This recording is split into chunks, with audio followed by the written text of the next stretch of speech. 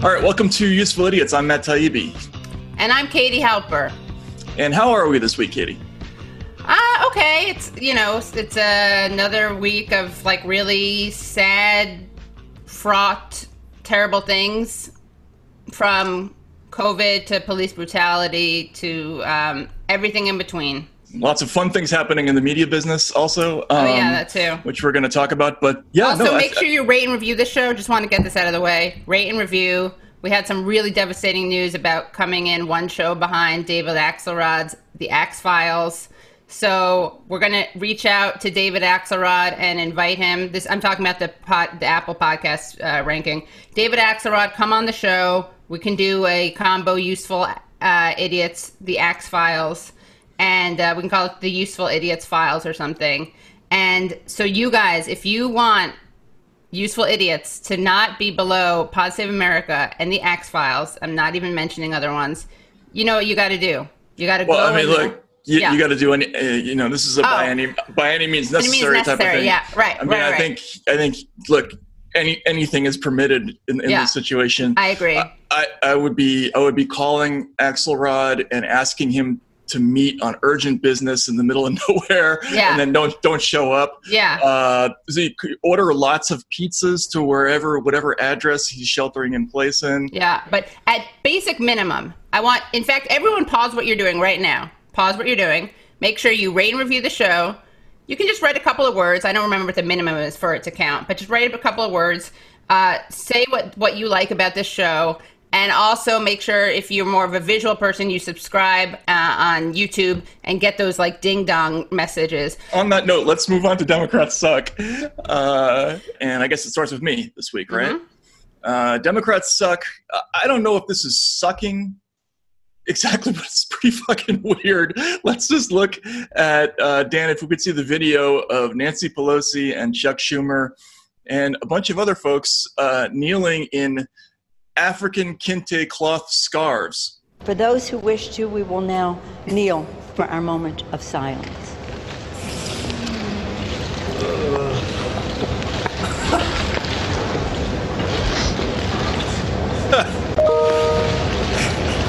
Wait for Jerry Nadler. Look at Nadler. He's not kneeling? No, he's standing.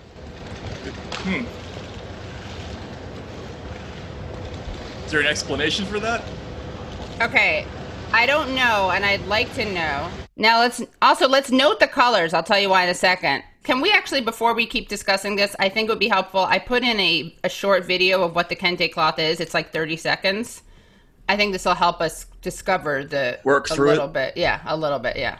Kente is a cloth from the West African country of Ghana. Its origins can be traced back for centuries.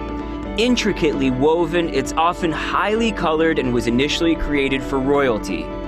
Now it's worn at celebrations like graduations and weddings, and it's also become an important export. There are more than 350 Kente cloth patterns, and many of the designs have their own meaning. Different colors represent different things. Blue is for love and harmony, yellow is for prosperity, and green is for growth. Much of the production takes place in a small village in the Ashanti region of the country. With a population of around 29 million, Ghana is a relatively small country, but Kente can be found around the globe. Can we look again at, we don't have to watch the whole video, but can we just look at that one of the images? Because I'd like to color code. I'd like to do a color analysis. Okay. Based on what we just learned, to see if it's mostly about love and harmony, mostly about prosperity, or mostly about growth. Green. Okay, so let's look at Nancy Pelosi. She has, we have blue and we have green, and I guess that orange is the yellow. I think there's more yellow than anything else. Well, they would certainly know something about that. Yeah, so. Exactly, right. And then the blue is love and harmony, and the green is growth. So I guess, yeah, but if you look back, it's like a lot of prosperity. I got nothing on this. I don't know what to say about this. I don't know what it means. It's deeply confusing. I think it's an example of, I guess I wanted to analyze the colors to show how incredibly not only like meaningless this was, but offensive it was, because it doesn't even, like, it's such a symbolic, empty rash thing to do. It's also like there's a Curb Your Enthusiasm episode where Larry David is trying to get his... I thought this was a Curb Your Enthusiasm episode. Yeah, it is, right. This should have been. But maybe this is a deleted scene. Larry David is trying to get Vivica Fox, who plays his girlfriend, to break up with him, and she's African-American. And they're going to a therapy session, and he points to, like, a work of art. He's like, look. And she's like, what? He's like, African. Like he's trying to offend her. That's what this is, basically. Right. That's a very good point. Yeah. And everyone's been mocking them mercilessly, well, look, deservedly. This is another costless demonstration of something that the Democratic Party and particularly Nancy Pelosi specializes in exactly this kind of activity. We've seen some other politicians go that route in the last couple of weeks, including, my favorite is Mitt Romney. Mitt Romney, who when he ran for president, if we all remember, Mitt Romney during the 2012 presidential election went to the NAACP, gave a speech, and lectured everybody on the evils of free stuff, right? So that's what this guy thinks of race relations. But he marched this week, so he's cool. He's, it's... Well, also, Matt, you got to give him credit for being really in touch with the black community. Oh, because of the whoop, there it is, or who let the dogs out? Who let the dogs out? Oh, yeah. I see what you did there. It's whoop, whoop, whoop, whoop. So you thought whoop, there it is. Who let the dogs out? Whoop, whoop. Thanks, guys. That video is in the foyer of the Museum of Embarrassing White People. Yeah, exactly. It's like literally the introductory display in that museum. Anyway, okay, what do we have for Republican suck? For Republican suck, I mean, I try not to do symbolic things that Trump does, but it's like so related to what he does. So if we could just look at this Trump announcing how well the economy is doing, I think it doesn't really require that much of a setup. But hopefully George is looking down right now and saying there's a great thing that's happening for our country. There's a great day for him. It's a great day for everybody. So President Trump invoked Freud's name during remarks touting the May jobs report. Equal justice under the law must mean that every American receives equal treatment in every encounter with law enforcement, regardless of race, color, gender, or creed. They have to receive fair treatment from law enforcement. They have to receive it. We all saw what happened last week. We can't let that happen. Hopefully George is looking down right now and saying there's a great thing that's happening for our country. There's a great day for him. It's a great day for everybody. This is a great day for everybody. This is a great, great day in terms of equality. Sorry, prior to his comments about Floyd, Trump praised law enforcement's response to protesters. It's called dominate the streets. You can't let that happen in New York where they're breaking into stores and all of the things. And by the way, hurting many small businesses. You can't let it happen. So I guess actually I was wrong. That might go in the Museum of Embarrassing White People statements. Yeah, but that implies that there's some embarrassment potential of Trump. I feel like Romney, I mean, this is a really important philosophical question about the eye of the beholder and who determines the embarrassment. I feel like part of embarrassingness is whether or not the person doing it would see how cringeworthy it is. If they knew that, they wouldn't have done the cringeworthy thing to begin with. But I think they can be shamed afterwards. Like, I can imagine Mitt Romney being like, shit. Like, at least it wasn't a binder full of black people. Right. But maybe that's irrelevant anyway. I don't know. I think he's got such a strong Bulworth streak in him that he probably thought it was cool. Which is part of what makes it... Romney has a Bulworth streak in him? Totally. Don't you think? I mean, Bulworth was a visionary who had to, spoiler alert, who was killed for his radical ideas. So that's right. Yeah, like so many great martyrs in history, like so great many Christ, great Joan of Arc. Yeah, exactly. Mitt Romney, right? Yeah, they're the giants. Yeah, right? Trump is amazing in the things that go into his inability to read the horror levels of people around him is kind of like it's awe-inspiring in a way. Yeah, and it is weird combo of he's very good at reading. He's like a stand-up. Reading the room is great. Yeah, he's very good at reading the room, but I mean, I think maybe he just thinks his points are so good that he's willing to like defy those expectations. Or, I mean, the amazing thing about this Trump thing, can we watch it again and do kind of a voiceover over part of it? Equal justice under the law must mean that every American receives equal treatment in every encounter with law enforcement, regardless of race, color, gender, or creed. They have to receive fair treatment. The thing that's happening there is that at that point, he is, I think there's a really cool moment there where you see him kind of reciting something by rote. Mm-hmm. And then it looks like he actually starts taking this idea seriously. Like actually, you see his mind, the wheels turning. And it's almost like he's actually considering this for the first time. Well, yeah, no, that's actually a good point, because that does happen in his speeches a lot. Right? So Trump, it's very well known that he has a lot of trouble reading prepared remarks. Yeah, he hates doing it. He hates reading speeches before he gives them. Yeah. So he clearly very often will take a piece of text that he has not looked at yet, and will be reading it for the first time, and will comment on his own words as they're happening, and he'll be giving a play-by-play on it. It's very funny. Like no other politician that I know of will go up with somebody else's text, having basically not read it, and freestyle on stage, which is pretty unique to Trump. For sure. It's like you really see him. I really feel like he's like, for the first time, he's like, equal justice under the law. He's just kind of reading through it. He's not that inspired. He hasn't really thought about it. Interesting idea. Yeah, right? Yeah. And it must mean that every American receives equal treatment. I'm just in every encounter with law enforcement, regardless of race, color, gender, or creed. They have to receive fair treatment from the law enforcement. They have to receive it. We all saw what happened last week. We can't let that happen. And then he goes, so that I really think is like as close as you get to a teachable moment for Donald Trump. Like he's really considering it. I think it really hit him. He's like, oh, that's terrible. That's horrible. That's horrible what happened. Like, I think he's like thinking about it. The way I see it is his mind is kind of like thinking about it outside of the context of the protesters and the cops. Yep. And he's actually like, maybe this is the first time he actually thought about it. And then I feel like he's winging part of it. Like they have to receive it.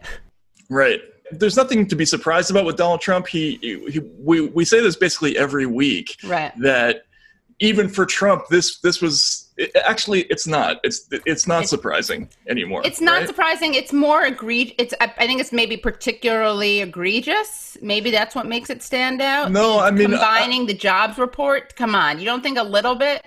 Well, especially since. Let's talk about. I mean, his celebration of the economic numbers. Yeah, okay. Let's see what happens when we spend $6 trillion Fed dollars that we invented out of nowhere and pump those into the economy. Like, yeah, let's cheer that on. like it actually organically happened under your watch. I mean, right, sure. But even that aside, right? It's just like, regardless of how genuine, how accurate his representation of that is, it's just like.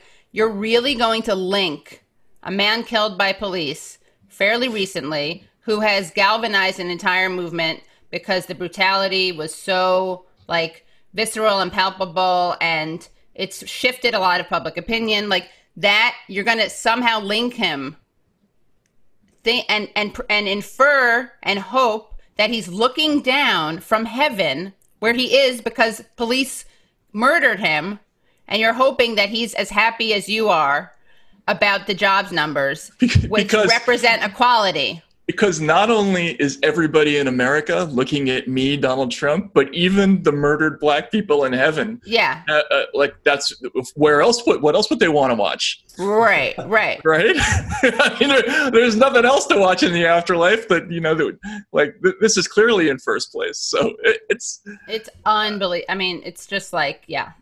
Trump is a unique phenomenon. I don't know that we're ever going to get another Trump. No, I don't think so. Because there may be people who are as messed up politically, but like just in terms of his character, this is a unique kind of creature. Yeah, I mean, so off. Speaking of creatures, isn't that weird?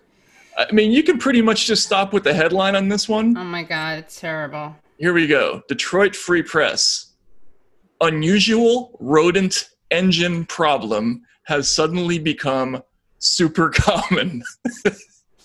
Which basically means you've been inside for so long, thanks to the coronavirus, that you have not turned your car on, and there are now rats living in it because they found that it's a nice, snuggly, warm place to live. So isn't that weird? And this news story worked on me exactly the way news stories are supposed to work. Like the first time I read the first paragraph, which goes like this: there was once a little mouse that caused a big problem. The critter crawled up at the wheel well of a parked car, made his way over the brakes and up into the engine. Most rodents would stop there. It's a nice nesting spot. But this fella had other plans. He kept going until he was inside the dashboard and couldn't get out. There he died. I didn't say it would be a happy story. So this news story is designed to make you think, oh my God, is there a dead rat in my dashboard? Because I haven't gone and looked at it in 6 weeks. And it's apparently the smell is the giveaway. Right. Because you're not going to see it. Right. Yeah. It's like being, in an apartment building and your neighbor's dead, but you don't, for 8 weeks, and you don't notice until it starts to go through the wall. Like so this is a classic. Isn't that weird story? And I think it's really, actually, I'm going to say, I think actually this is a matter of opinion, because for me, this isn't that terrible, because I have a lot of empathy for creatures. Not that you're a sociopath, Matt, but you definitely have a lot more. You have a lot less. You're less triggered by cute animals or not cute animals. I don't think rats are that cute, but maybe they are. There's something problematic about the mouse rat dichotomy. We'll get into that in another episode, but there's definitely something there we're going to have to unpack. I was bitten by a rat once, actually. What? Where? So, a long time ago, I had a summer job. I was living on an island in Massachusetts, and I had somebody on the island had a pet rat, one of those white ones with the red eyes that are kind of freaky looking. Yeah, like an albino. And it was cute, and he gave it to me to play with, not realizing that I had a cut on my hand, because I was working in a deli, so I had a cut from doing something in the deli, and I had a Band-Aid on my finger, and the rat was walking up and down my arm, and isn't that cute? And it smelled the blood on my finger and just raced for it and sank its teeth into it, and I ended up hurling it into the air. But, no! Did you have to go to the hospital or anything? Me or the rat? You. No, neither of us. We were on an island. There's no place to get. But anyway, I don't know why I told that story, but rats, I'm kind of divided on the cuteness of rats. I'm really not so sure how cute they are. Yeah, I don't think they are either, but I think it's a societal norm that we have to push back on. And even look what you did, Matt. This is a very problematic thing. You had one bad experience with a rat. That's right. And you're using that to justify. From that, I inferred. Anyway, check your dashboard. You might have a dead rat in there. All right, what do we have for Isn't That Terrible? Well, I actually think we probably should have reversed these, and should have been the rats should have been terrible. But again, that depends on if you have, if it makes you sad when creatures die. I love how you frame that as though I'm happy. It's such a great dig. No, I know. But I think that's terrible. You're more okay with watching rat cannibalism than I am, for instance. That's true. Like I couldn't even look at that. I couldn't even look at that, and you tried to make me watch it. Like that is probably in the what's the thing? The DSMI, the diagnostic manual, whatever DSM. The SDM. Yeah, exactly. Yeah, that's probably in there. So for my Isn't That Terrible, which I'm gonna reverse it officially. You don't have to agree to this. My Isn't That Terrible is gonna be Isn't That Weird? Whatever, maybe it's the same. Chris Cuomo apparently caught naked in wife Christina's yoga video. So Chris Cuomo, big friend of the show. This is awesome. This is awesome. Dan, can you show this article? Well, we know he can, but should he? Oh, should he? Well, I thought that people would want to see this image. Okay, let's see it. Okay. So apparently it says, if you think you've seen enough of Chris Cuomo after his much publicized contraction of coronavirus and nightly TV reminders of You Know Who My Brother Is, think again. The CNN anchor was apparently caught in the nude in the garden of his Hamptons mansion. during a social media yoga session filmed by his wife, Christina Grieven Cuomo, who, by the way, is a health person. So you can see him naked from behind. I think the window. Now, here's a question: he's bisected by some kind of vertical line, and I don't know if that's a window pane or if that's like him being. It's the equivalent of being like pixelated. I think it's a window pane. It's a window pane, yeah. Okay, so for better or for worse, he's somewhat protected. You don't see the butt cleavage that's there in bodies. You just see like each side of the butt. So it's pretty PG. You know what I'm saying? You know what I'm saying? But like, I have a feeling that people captured. It's intellectually, it's X. It's not quite as like revealing as one would think, perhaps. Yeah, there's no like twig and berries or exactly. Or ass hair or anything like there's no ass. Right? Basically, you cover. It's basically his hips. For people just listening, I suggest that you find an image of this. But it's like a funny thing to see his wife. She's in Downward Dog, I believe. And then it could have been a lot funnier, depending on the perspective. Like if she had been bent over and a dip closer to, it could have been. The look funny on her face though is great. It's like, see. I think she's like, okay, so is that my naked husband in the background? They deleted the video, but some people took screenshots. All I can say is, obviously, anybody who follows the show knows that I'm pretty close to a free speech absolutist, but this is one of those speech equals violence situations. I agree. Yeah, this is this is violence. So that's why it does fall under the isn't that terrible, because it is violence. Can we maybe talk or take a guess at maybe like the top 3 or 4 reasons or things that he might have been doing out there? Right. Yeah, that's actually a really good point. Okay. Yeah. Because he's just standing out there doing something. Yeah, you're right. Yeah. Yeah, it's a good question to actually, that's a really good question because right, this is what's he doing This is a very media aware person. Right. Although maybe not so much because this is also a person who's been threatening people on, while knowing while he's being filmed. Right. I feel like he's on the phone. Doesn't that look like he's on the phone? No, I think there's coffee involved there. Okay, could be a phone. Could be coffee. Could be a phone. It could be coffee. It could honestly be both. Could be. Yeah, actually, it might be both. There's a couple of things going on here. I think there's probably, and I am not one of these people, but there are definitely people who like to go outside just commando and just fly free and have a coffee or, read ESPN on your phone. I think that's probably a thing dudes do. Look up the latest attacks on Italian Americans. Right. Yes. Exactly. Being called Fredo. The latest hate crimes of someone being called Fredo. Right. So that is a thing that people do. I think anybody who has seen the show Ozark, for instance, you watch the show Ozark? No. The tertiary character likes to go outside every morning, walk to the lake. Tertiary. It's a thing. Some guys like to walk around naked, but this is a media savvy person, famous person, who presumably knows that his wife is having a live Instagram thing where the camera's pointing in exactly that direction. So so you're wondering if there's maybe some exhibitionism in here. How could there not be? How could you not have that thought? Yeah, I guess so. Yes. Unless maybe is that what you were like implying, Dan? Kind of, yes. I was trying to get at the right idea. Yeah. It's like what's going on in the daily life.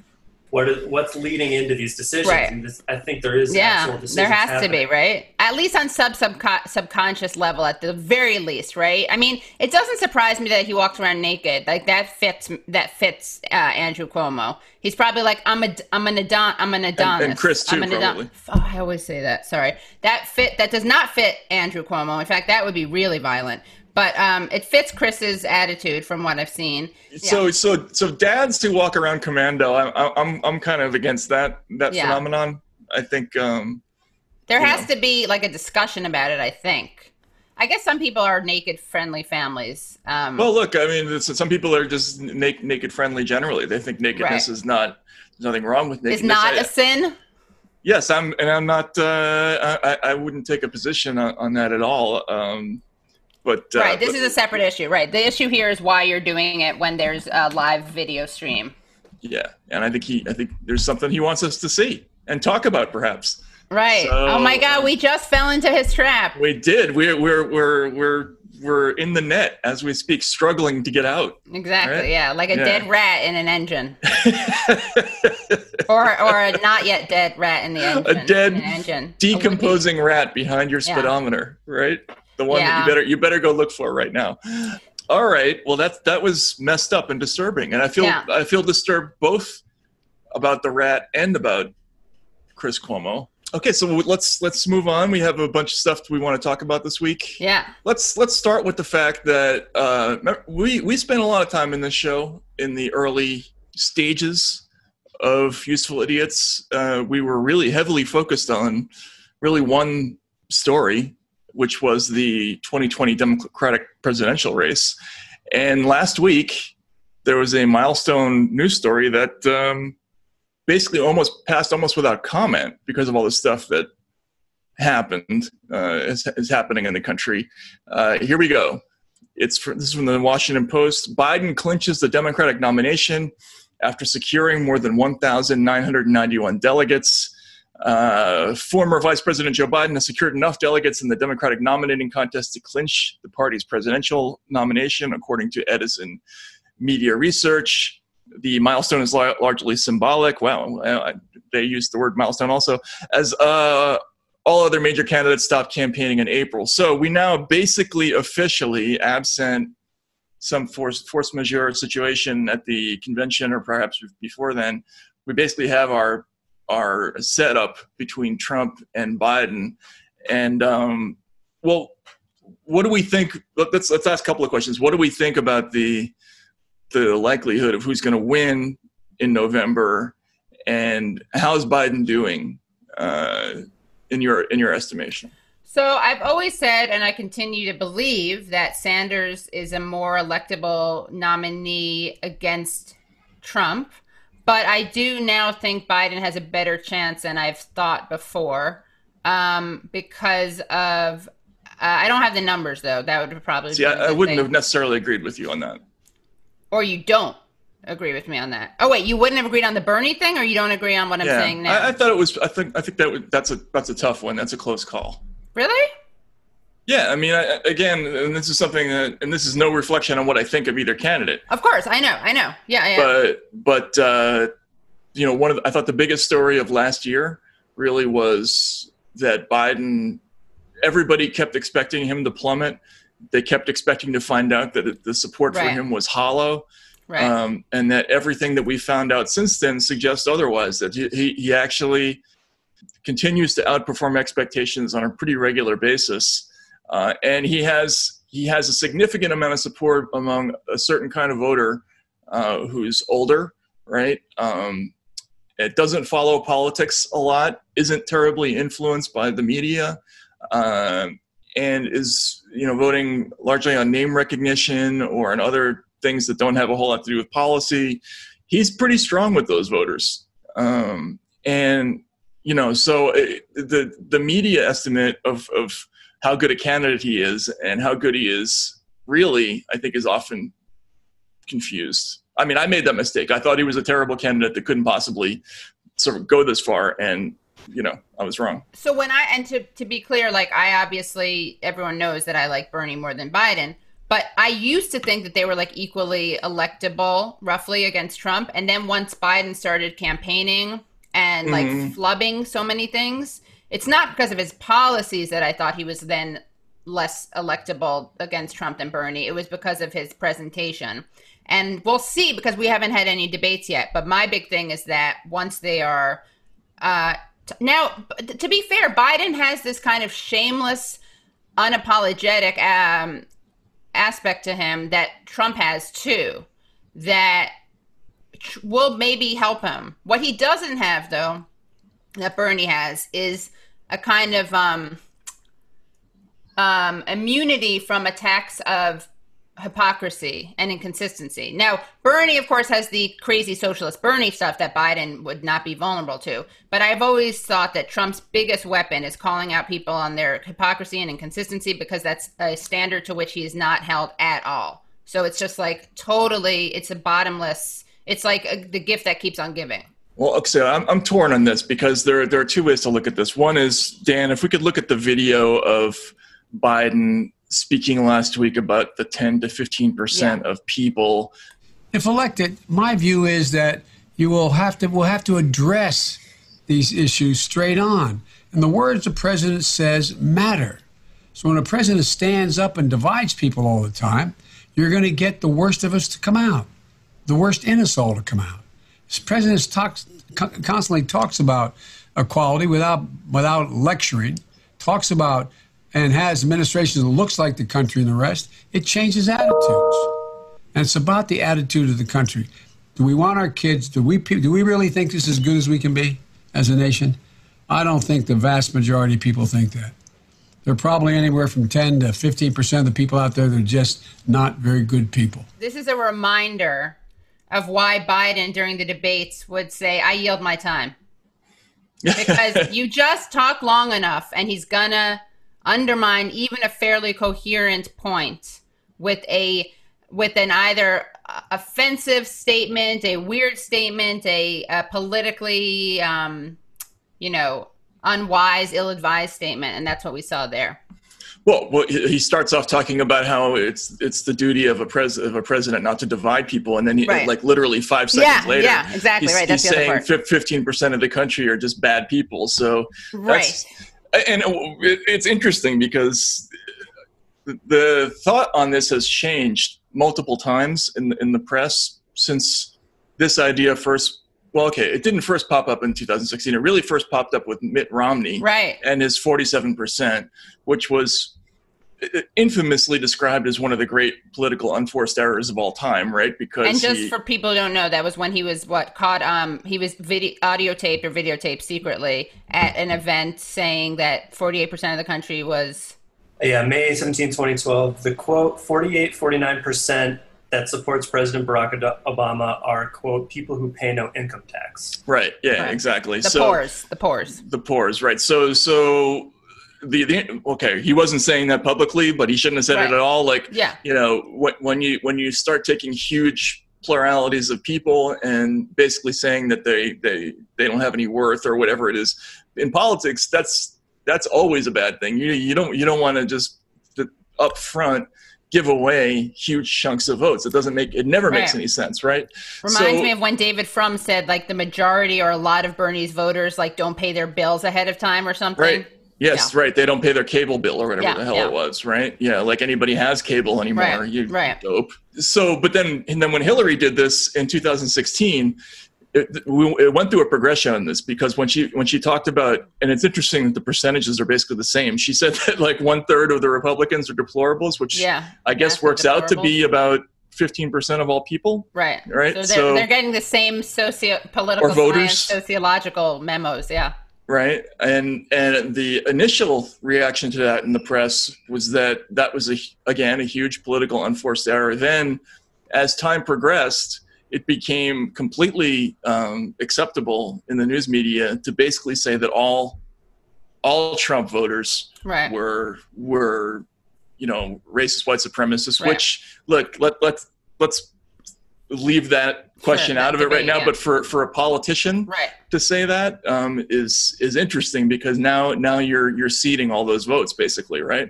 Right. So now Biden the question is, what kind of a candidate is he going to be? Is he going to take that same strategy, because Hillary's strategy was very revealed in that moment, because what she was basically saying was, I'm not going to get any of these votes. I'm not going to try. I don't have anything to say to any of those. She lost. And then she lost. And so like, what's the thought pattern there? Now, if Biden's going to run the same campaign and that is going to be based on, let's try to get turnout as high as we can on our side and go hard at Trump's negatives and see if that works out. Whereas Bernie's strategy was very different, right? Yes. It was a message that was designed to say, look, there are people out there, maybe there might be some who will listen, right? Yeah.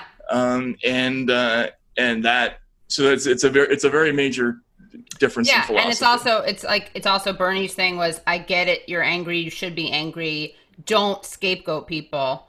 this is why you should be angry, versus Trump saying, I get it, you should be angry, blame Mexicans and Muslims. Right. And then you got Biden and Hillary basically being like mum on that issue. Like not speaking to people's anger or not addressing it in any way except for shaming it, which of course then pushes them when you're the only Democrat or non-Trump person into the race. You're just doing PR, free PR for Trump. Right. And so I don't understand. You have to wonder like if that's going to hurt him as much as it hurt Hillary. But the one thing I will say that I think to me is a major difference. You can already see how Trump is trying to fashion his rhetoric around the response to these protests. He's definitely going to try to cast Democrats as the party that wants to defund the police, right? That believes in violent protest, right? That doesn't, or it's more like I feel like they believe that police shouldn't defend themselves from violent protesters. That's a minor point. Forget that. Or shouldn't worry about property destruction or admit that it's taking place, or or worry about arson or any of those things, right? Yeah. He's going to try to throw that in the face of Biden, but the difference is that those criticisms won't stick to Biden because Biden has not taken those positions. No, and he said he doesn't want to defund the police, and he went the other direction. The budget, which will maybe harm him if this were during the primary, that would maybe harm him. But I don't think he's going to lose. I'm trying to think what will lose Biden's support from the left. Well, but so there's a couple of things. But Biden, his demographic profile is so much different. It's not so much different. It's significantly different from Hillary's. Trump did much better than Hillary did with older people. Yeah. He did extremely well with people who disliked both Hillary and Trump. You mean with Trump did better with people who disliked both of them? Yeah, there were something like 19% of voters disapproved of both candidates, and Trump won those voters by a margin of about 2-1. Because they were like, "Fuck it, let's try this." Because they disliked Hillary more. Right, I get it. Yeah. Right. Okay, they're anti. Okay, got it. So we're already seeing statistics showing that Biden overwhelmingly does much better with older voters than Trump does. So that's a major change just right there. I mean, no, for better or for worse, like he's a much more, not necessarily me, but like he is a much more, and look, sexism I'm sure plays a part of this. He's a much more quote unquote likable candidate. Like he does not have, and a lot of it is sexism. Like there are a lot of things that Hillary does that people who are sexist don't like. Like she's kind of, and that they're not bad things in my opinion, but Biden doesn't have to deal with any of the things that are triggering of people who are sexist because he's not a woman. And I do think that Hillary's various things that she did, I mean, I disliked her for many reasons, but not obviously because she was a woman. And her being kind of like a strong, nerdy, opinionated woman was triggering for something sexist people don't like. I'll just put it that way.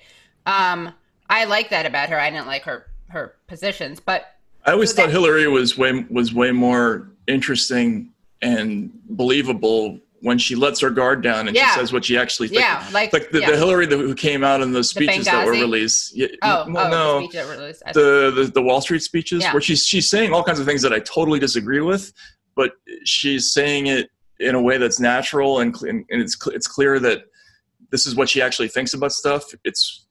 What voters I think were and clearly there's a sexism aspect to it, but what triggered a lot of voters with Hillary was this impression that she's phony. Yeah, lack of authenticity. Yeah. Yeah, and that she ran two completely opposite campaigns in 2008 and 2016. In 2008, she rejected explicitly identity politics and aggressively white working class. Remember her whole like my grandfather worked in a lace factory. She wins Pennsylvania that way.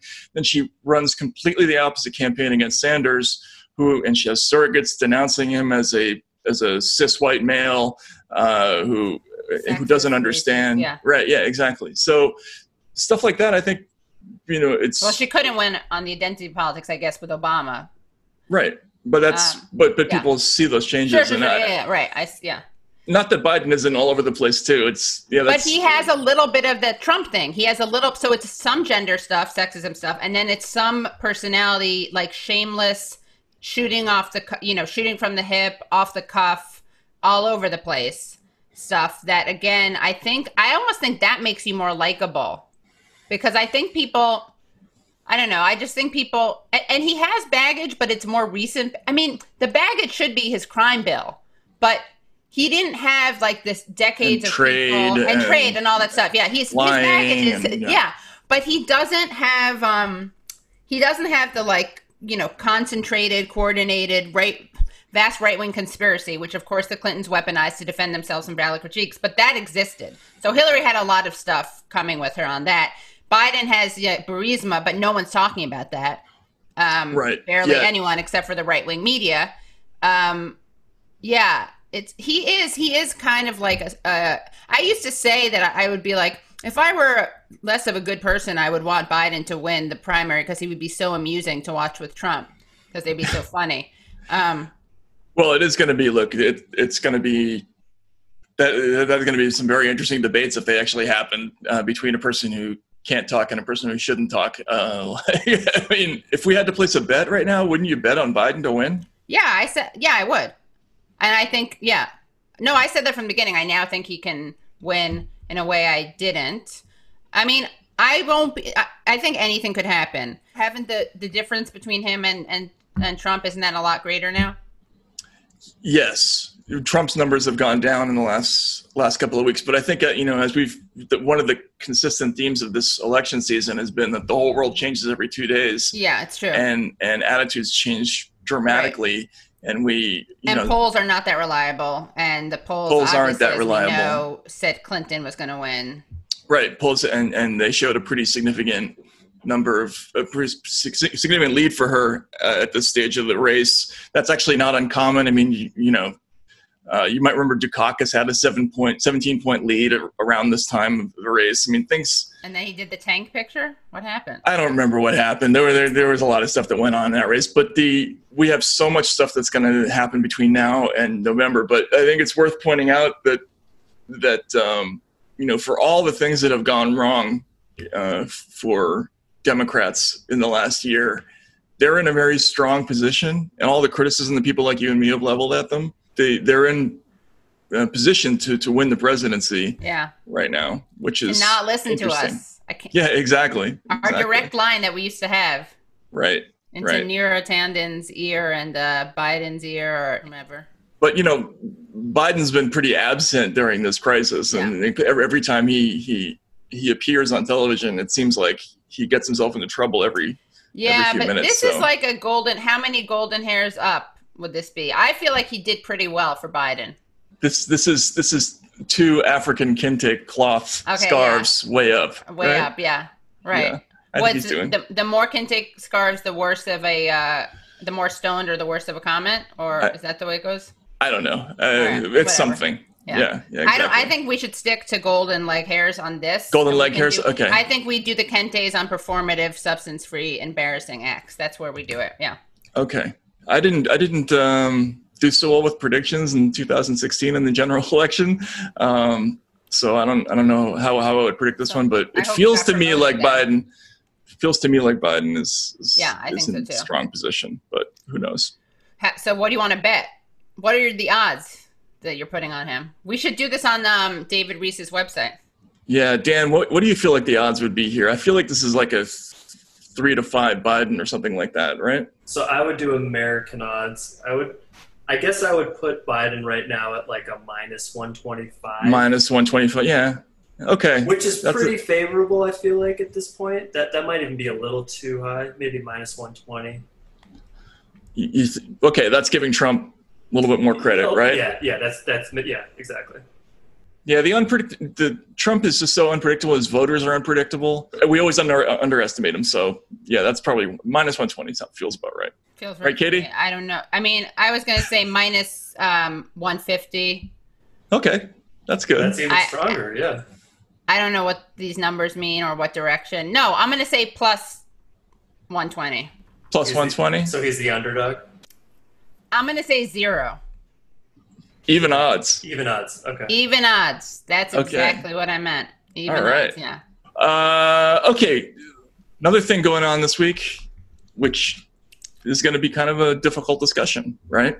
Yeah. If we were in person, we'd have a pillow that would be passed to each other when we speak. We should have a virtual pillow. Yeah, we need to have a moderator. Yeah. It's actually called a facilitator, Matt. A facilitator? Yeah. Okay, a facilitator. Or a mediator. A mediator with like a running brook in the background to put us in a calm place. Yeah. All right. I think most people know, but most people who follow the media know this was a pretty extraordinary week in the history of the news media.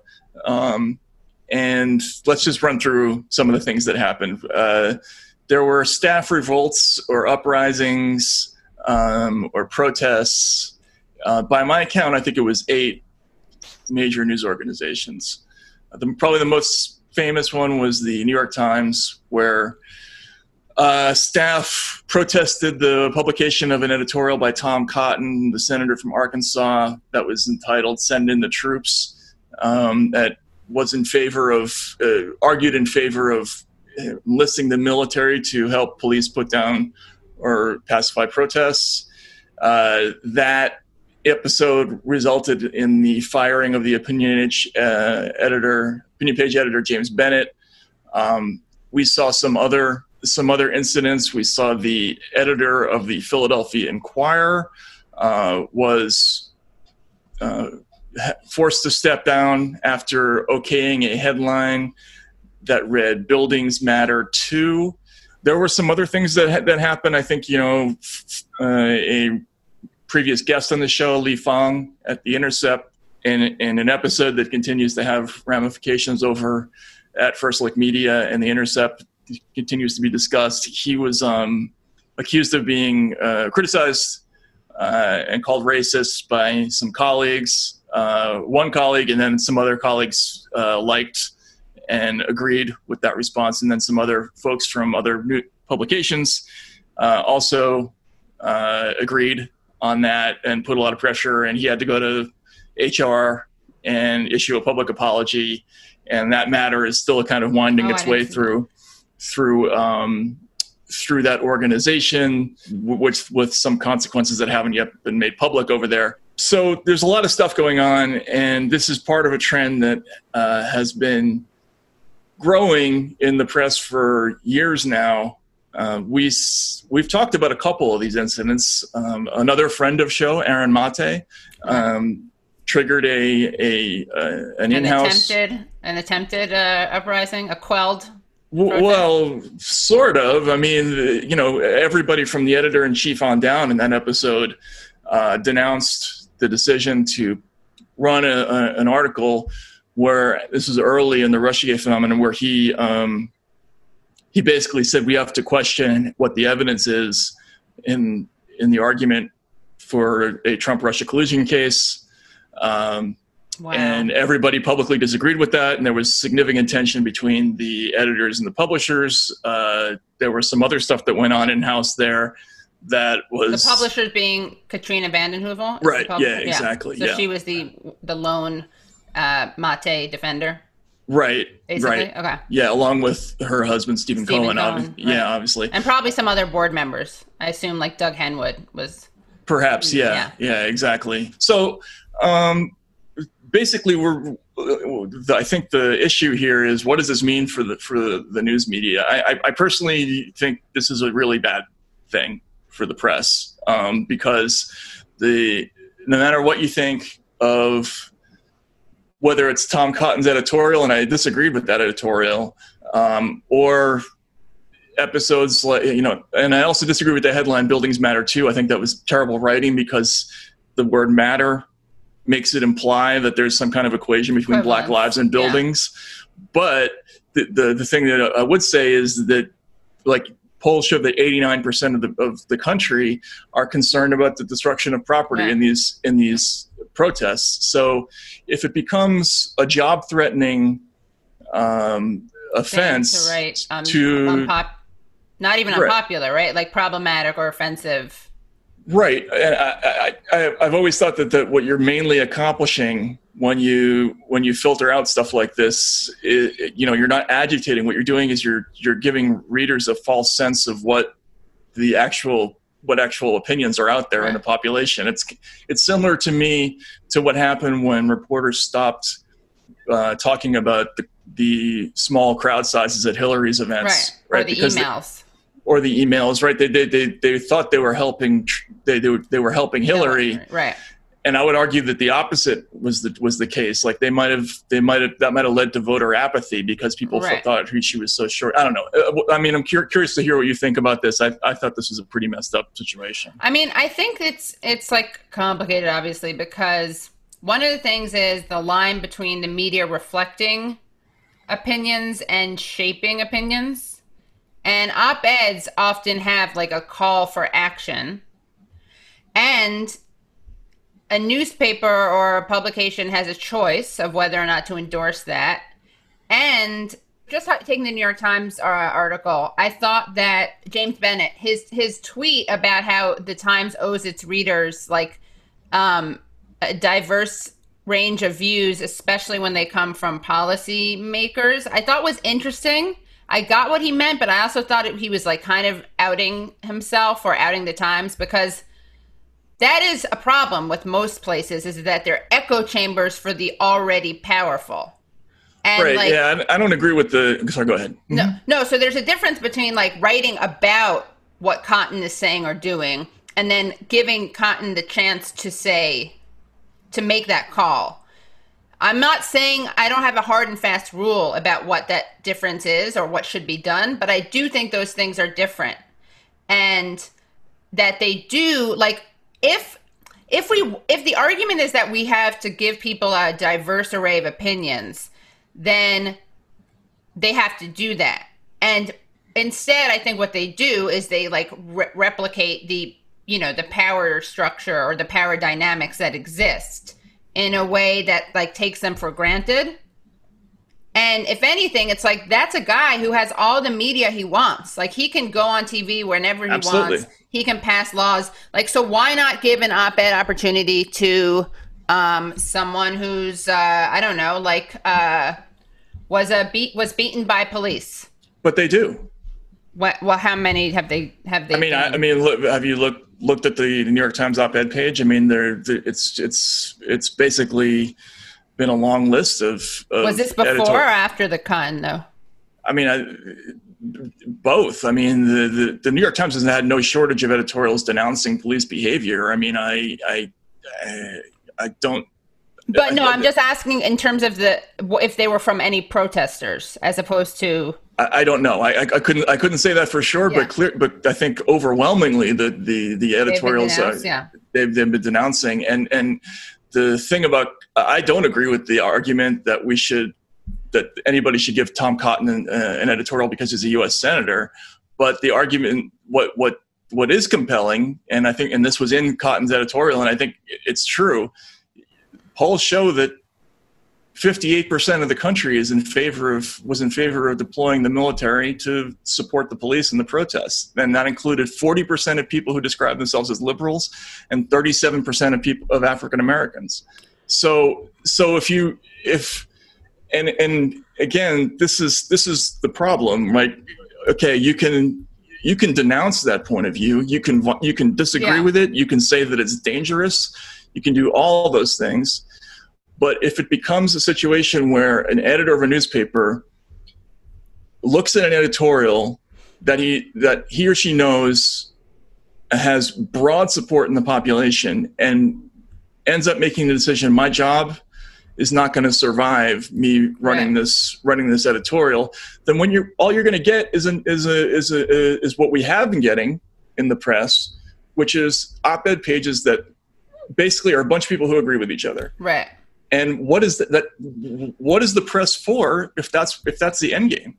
Yeah, I guess the issue is that a couple things. One is that I think there was an article on this, and someone said like the staff at the Times got an email that's like the philosophy of the Times is not changing.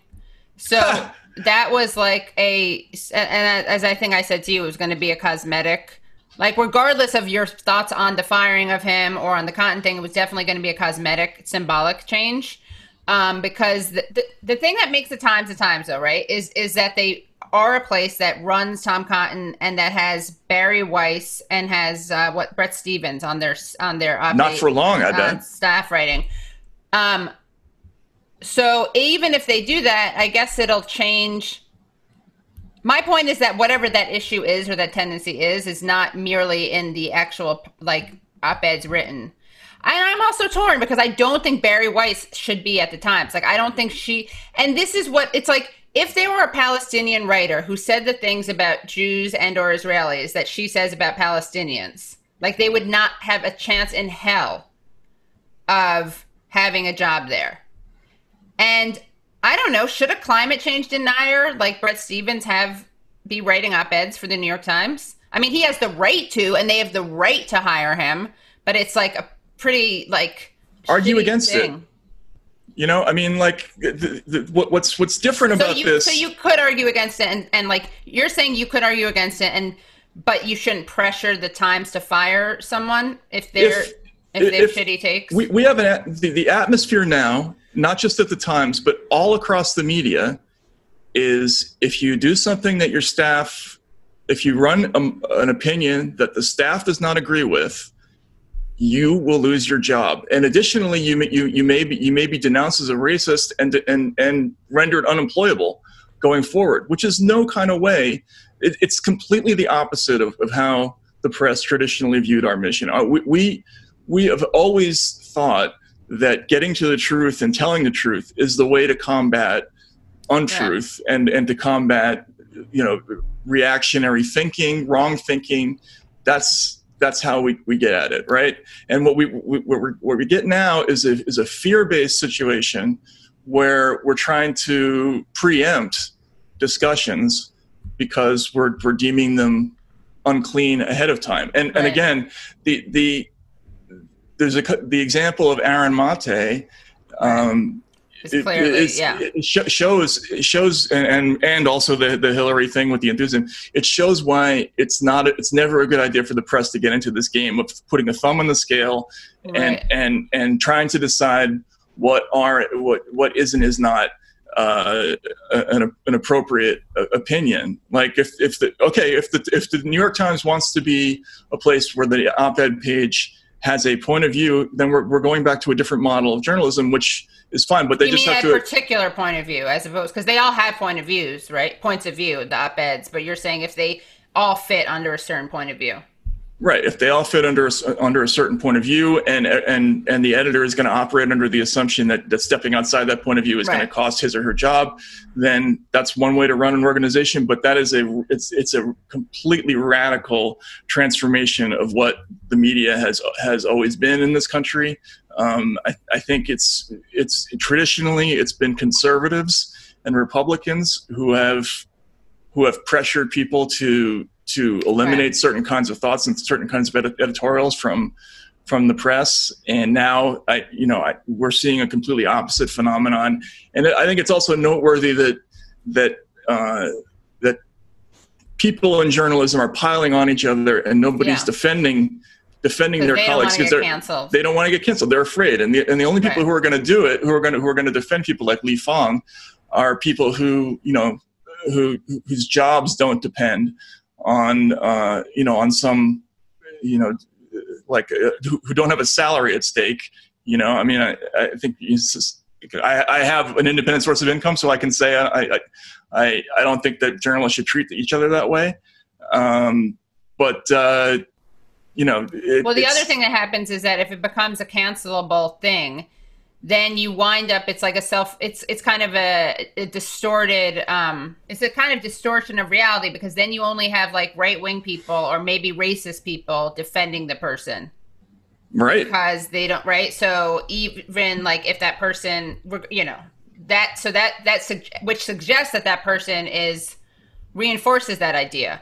And the lack of defense of him or whoever from the left may not, the silence, let's say, the relative silence suggests a like a condemnation that may not exist. It may actually just be a fear of facing consequences. Absolutely, that's what's going on. And look, in the case of Li Fang, the things that got him in trouble, he ran a video interview of a protester on the West Coast, African American, a Black Lives Matter supporter, who basically said, I had a couple of cousins who were murdered, and how come Black lives only matter when they're taken by white people, right? And so he ran that video. Then there were some other things like he got in an argument with a colleague over whether or not Martin Luther King embraced violent protest or not. In another instance, he was criticizing what do you describe as attacking immigrant businesses that was by protesters. Now, it's, again, this gets back to like the thing with the Philadelphia Inquirer. It's very much in debate, even among liberals, even among people who describe themselves as leftists, whether we agree about violent protest, whether we agree about destruction of property, and so if you're going to be risk being denounced as racist and brought into HR for some of these thoughts, then all that's going to happen is people are not going to have that discussion. And if you think that's really the way the press should work, I just don't understand that instinct. That's. I was thinking actually, and it does also prevent or preempt or stifle discussion, because I was thinking that the discussion about immigrant-owned businesses is an important one to have, even if the point and the takeaway is that that's a false dichotomy, or it shouldn't be seen as as a Black Lives Matter versus immigrant issue. I do think that there is a danger in the canceling, which prevents, it would be great if I don't know if he tweeted this or wrote a piece about this, Lee, about the immigrant-owned businesses, but that is something people think, and it should be. And that's just an example. I think you're talking to a more general principle, and for me, I think that's true, and it's easier for me, I think, for myself, and also maybe for others who agree with my politics, to remind ourselves of how even if you are a leftist, and even if you don't like if you don't like free speech. Now, I do like free speech, but I have to admit, emotionally, I'm viscerally sometimes bothered by the results of it. But just like with the Palestinian issue, if you support censorship, you could call it censorship, but it's not formal censorship. It's an important reminder that if you support censorship, you're ultimately punishing the people who you claim to want to uplift. So just pausing the principled argument, which you definitely laid out well. Right. I just think it's an important gateway argument to reach certain people, because it gets them to see how it affects their own issues or their own causes for which they advocate. So I do think that there's an important opportunity to discuss these things. Well, right, and again, all that ends up happening in this situation is that you get a whole community of people who are afraid to use certain language, and it results in a kind of a corruption of the mission of the press. Right. So on that note, let's talk to somebody who's likely to have thoughts on both sides of this issue. So we are talking to congressional candidate Shahid Buttar, who is a lawyer, major civil rights, civil liberties, free speech. I don't know what's called, online tech companies, tech consolidation, tech bros, anti-tech bros, lawyer, and also someone who yelled at James Clapper during a hearing, right. And a DJ and poet, and running against Nancy Pelosi, and a rejecter of politics by photo ops. And in fact, we should talk to him about Nancy's greatest hits.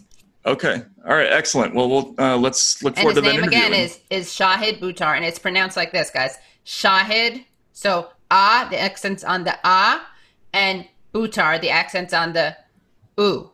All right. Well, let's hear what he has to what Shahid has to say, and we'll talk to him now. Great.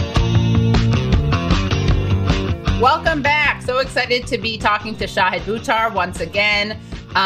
He, as people know, is running against Nancy Pelosi, and he's a Renaissance man, a poet, a DJ, a lawyer, an activist, an organizer. And also he plays a really important role in Useful Idiots, because he serves as a voice of reason who convinces Matt that I'm right on things like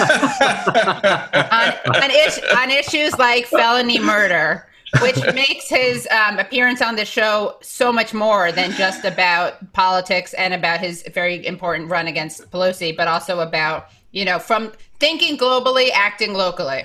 Right. And it makes his appearances on this show probably increasingly rare, I would say, going forward.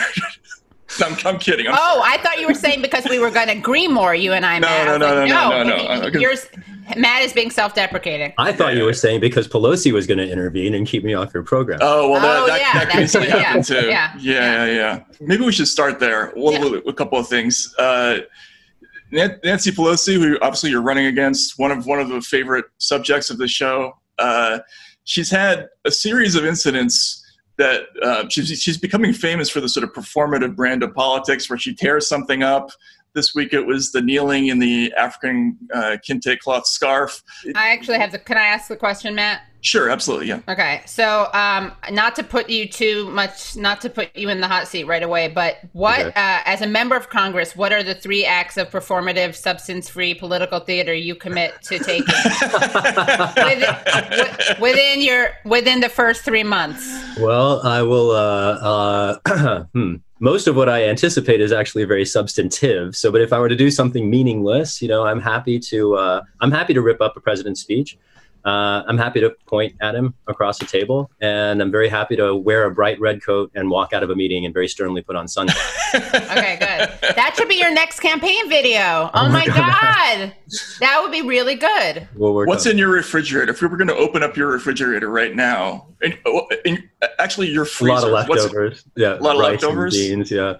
Right. Yeah, I make lentils a lot. Yeah, I think I got some chicken curry I made the other night. It turns out I started experimenting with some dishes that I ate growing up, like at home, that my mom used to make when she was still with us. And I made this chicken curry a few weeks ago that, frankly, I was wildly gesticulating. It tasted so good. It's a really profound blessing when you can make food that you like. So most of my fridge is leftovers. Your inner Bernie came out. Gesticulating. Nice. Speaking of that, what's your campaign has really, in a lot of ways, become almost like a proxy movement for people who were following Bernie's campaign. I mean, what have you seen with your campaign since Bernie dropped out of the race? It's been an incredible, really humbling experience. In the wake of Bernie suspending his campaign, and just to be clear, I wish he was still in the race because, frankly, we need his voice now more than ever. But in the week since he suspended his campaign, thousands of people around the country have flocked to ours. And I think people recognize that at the same time that the presidential contest might not offer our movement an opportunity to vindicate our principles, there are still races in the country that do offer our movement a chance to vindicate our principles. One of those is ours. I'm also very excited about Charles Booker's campaign to challenge Mitch McConnell in Kentucky. I think that's another race that presents the same kind of opportunities for us to not just vote for any blue, some conservative corporate Democrat, but actually to put people in office who care about justice, who've been showing up on the front lines long before we ran for office. And I think that's one of the, you mentioned the performative brand of so-called resistance that Pelosi's become famous for. I think the contrast between people like Charles and I, people who are putting our communities in first instead of our careers, and then contrasting that with incumbents who for decades have put their careers first. You mentioned the stunt this week with the kneeling in Congress and the Kente cloth and the introduction of the Justice and Policing Act. The Justice and Policing Act reprises movement demands from 10 years ago. And it falls far short of the movement's demands today. And the difference between Pelosi and I is that she's showing up a decade later to propose things that I've been in the streets for 10 years trying to force Congress to adopt. And we can have voices that show up 10 years late with half of what we're asking for, or we can support voices and put them in office who have stood with and will stand with our community. So I'm excited to be that voice. Where does that act fall short as far as you're concerned? There's a whole bunch of areas. I would describe it both as under-inclusive and actually actively harmful. So I want to particularly just take a swipe at police body cameras, because one of the measures in the Justice in Policing Act is the national expansion of police body cameras. And I've said for 5 years, I wrote early on in the movement for Black Lives that people in the movement who support police body cameras don't entirely understand what they're asking for. And it's not good.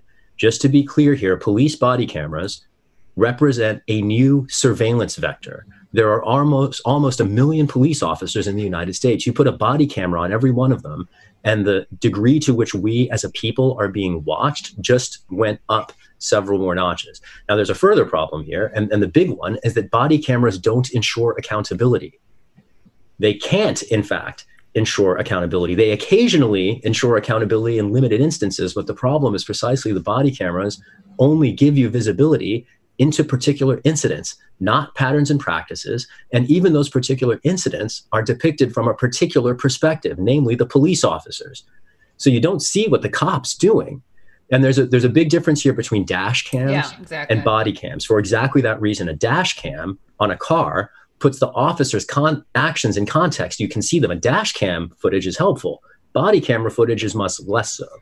The further thing I'd say here is that body camera footage can be used as evidence in criminal trials to put people behind bars. And they also can be used in court to justify the escalation of force by law enforcement officers, which is to say body camera footage will be used against us routinely. And it will very rarely be used to vindicate anyone's rights. And it's just another example of corporate Democrats being actively unhelpful. There have been proposals for over a decade to do things like demilitarizing police, which the bill thankfully would do. But it doesn't demilitarize our borders, as I proposed 2 years ago. It doesn't ensure that past criminal history can't be used as a means or a reason to deny someone housing benefits or a job. That's something that I proposed 2 years ago. Ending qualified immunity is a super important step. I'm glad to see Ilhan Omar back it. And I'm glad to see Nancy Pelosi at least nodding to it. It is striking that it's 2020 and they only just got there now. We've been calling for this since the mid-2010s, even under the Obama administration.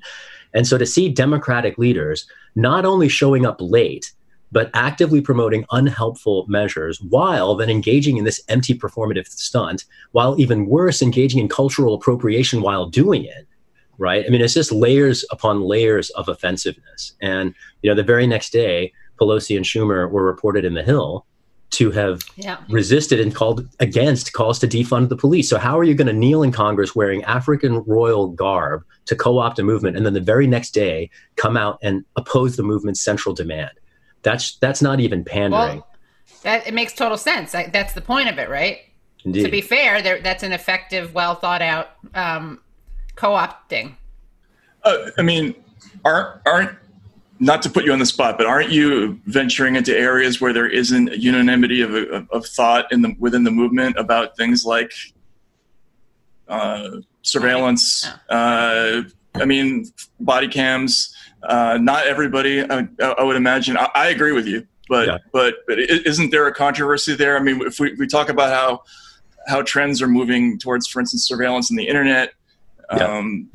You know, and you've been an important voice on there. Actually, if you could talk about that, could you tell us a little bit about the Earn It Act and what's going on there on that frontier? Can I ask one question before that's related to the body cam specifically? Yeah. If body cam is a surveillance vector, I understand the difference between body cams and dash cams, but are dash cams not also as problematic on a surveillance level? They are surveillance vectors, but they're at least surveillance vectors that have proven more useful in ensuring police accountability in the limited instance that they've become available. So yeah, you're absolutely right. At the general level, they're subject to the very same criticism. But unlike body cameras, we've seen any number of cases where dash cam footage has exposed a police officer's criminal behavior. And body cameras don't, because even if a police officer is doing something criminal, you're not going to see it from their body. Right.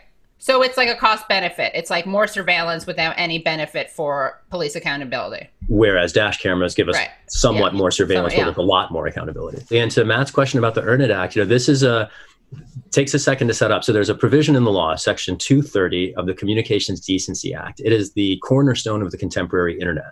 It's the law that allows major internet platforms or any internet platform to post user-generated speech without suffering legal liability for the speech of the user, right? So it means that if you use Facebook, let's say you post something on Facebook that in itself, let's say it's a threat, and to that extent it constitutes a crime. The point of this law is that it's your crime, not Facebook's. So the Earn It Act aims to invert that, to make platforms responsible for user speech in order to incentivize the platforms to censor their users according to government demands. And that is incredibly dangerous. The Earn It Act would subvert free speech online. And because it would subvert free speech, we have to connect it to democracy. People usually think of any number of surveillance powers or other security theater programs, exactly that, in security terms. But the Earn It Act doesn't ensure in any way security. What the Earn It Act does is place users at the mercy of the corporate platforms that we use. And anyone who's ever used a major internet company's platform knows that the platforms aren't necessarily on our team, right? I mean, it's Kafka. It's really difficult to get resolution. I mean, I actually had an interview taken down by YouTube about 2 months ago.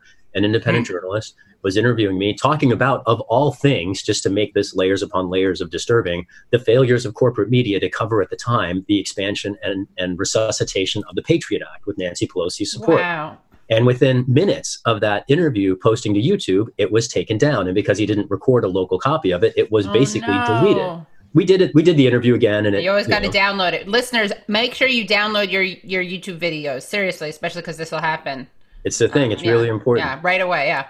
What was the justification for taking it down?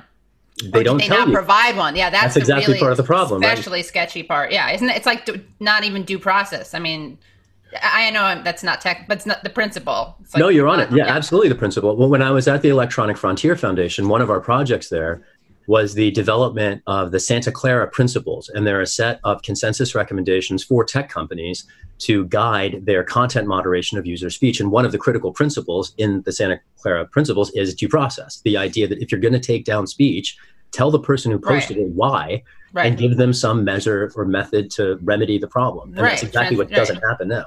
Yeah, I mean, there's no transparency.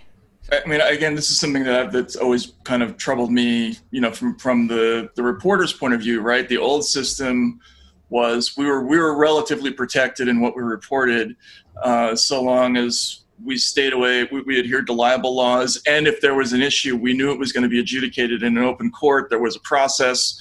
We knew what we were accused of. We knew what the evidence was. Isn't that kind of the issue with these new approaches to regulating content, is that you may not even know what the issue is, and if you do know, even if you do know, there isn't really a forum necessarily to argue your case or win. The issue is who do you know at the company, or what are their attitudes? Exactly right. That's exactly right, and it's ironic because if you know people at the companies, you usually can get resolution to these problems. Usually, it's not an act of some human being. Like when our YouTube interview went down, I don't think it was someone saying, "Oh, screw that guy! I don't like what he's saying. I'm going to take his video down." It's censorship by algorithm. Right. It's a computer somewhere who said, "Oh, he said a term that we don't like. Oh, some record company copyrighted that term. Oh, somebody somewhere said we can't talk about that." And so it's censorship by algorithm. Right. And that's even more dangerous. Now we're very squarely into Kafka's world, where real life events are happening and no one knows why, and we can't trace it back. It's like Kafka meets Elon Musk. That would be interesting. Yeah. That was a fascinating interaction or combination. I was remixing them in my mind, and that's a hysterical result. That's a good novel. You could make a really interesting novel that way. Anyway, randomness on Mars. Right. Exactly. The thing is, you would never get to Mars. Right. It would be like the cat. Like you would never actually get to the end of them anyway. Right. No, it'd be arbitrariness on a roadster slowly circling the planet in, a navel gazing orbit. Right. Exactly. But people have pretty strong feelings about speech on the internet, and they're deeply concerned about hate speech. They're deeply concerned about threats. So what is the ideal way to deal with all of these things? Given that I talked to somebody once at Facebook who basically said, look, we're dealing with billions of pieces of content a day. There's no way to do it with human beings. Yeah. There has to be an automated algorithmic way to approach this. Otherwise, we just physically can't do it. So what's the right way to handle it? Well, content moderation shouldn't be something that the companies are doing. That's why CDA 230 was so important, because the legal arrangement that the Earn It Act threatens to throw out the window ensures that the companies don't have to waste their time moderating user content. It is the imposition of governments to take down user-generated speech that puts us in this mess.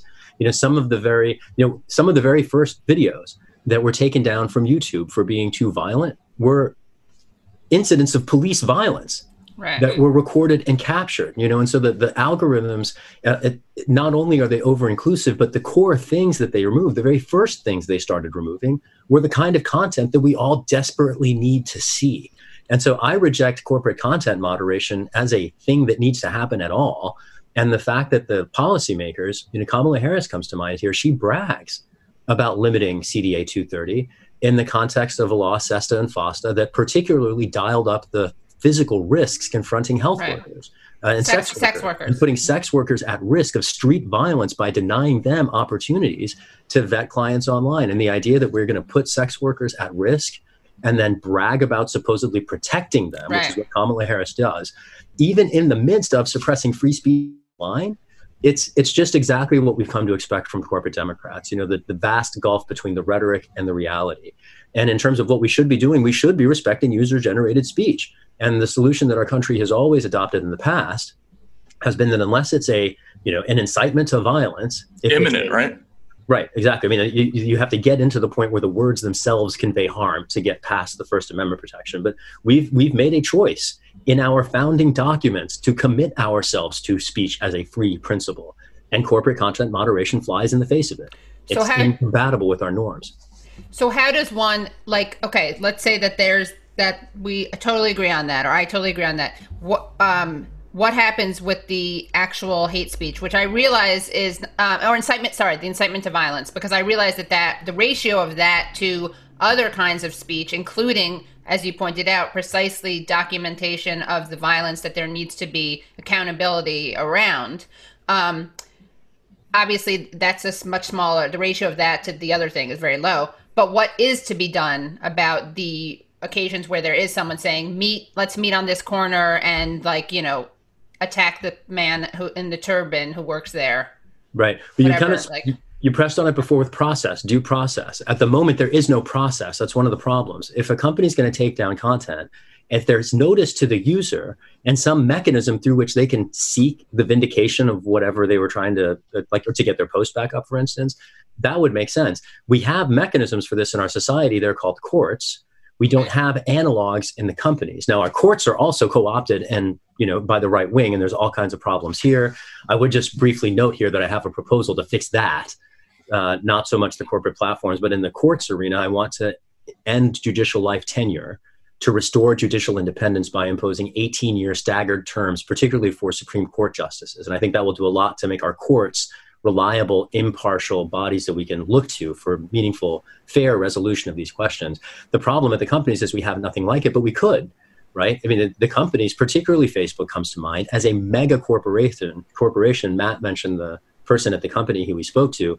I'd have more sympathy with that argument coming from a small startup, because the argument there would be is we don't have resources. No one at Facebook can plausibly say we don't have the resources. They can hire their way out of this problem. They could hire 10,000 content moderators to have individual discussions with the people whose content they're taking down. The fact that they don't means Zuckerberg doesn't want to pay for it. Yeah. And so it's like in an ideal world, you would have maybe the algorithm that looks for these certain words. Then you have the person looking at it and distinguishing between, here is a cop attacking a man in a turban versus, I want you to join me in 2 hours to attack this man in a turban. Yes, that's a perfect example. And the importance of human review to validate algorithmic decision-making, and the opportunity for impacted individuals to invite review and to have a say in the process. That's what due process ultimately means. I mean, due process has a legal meaning, but what it's supposed to mean is fairness.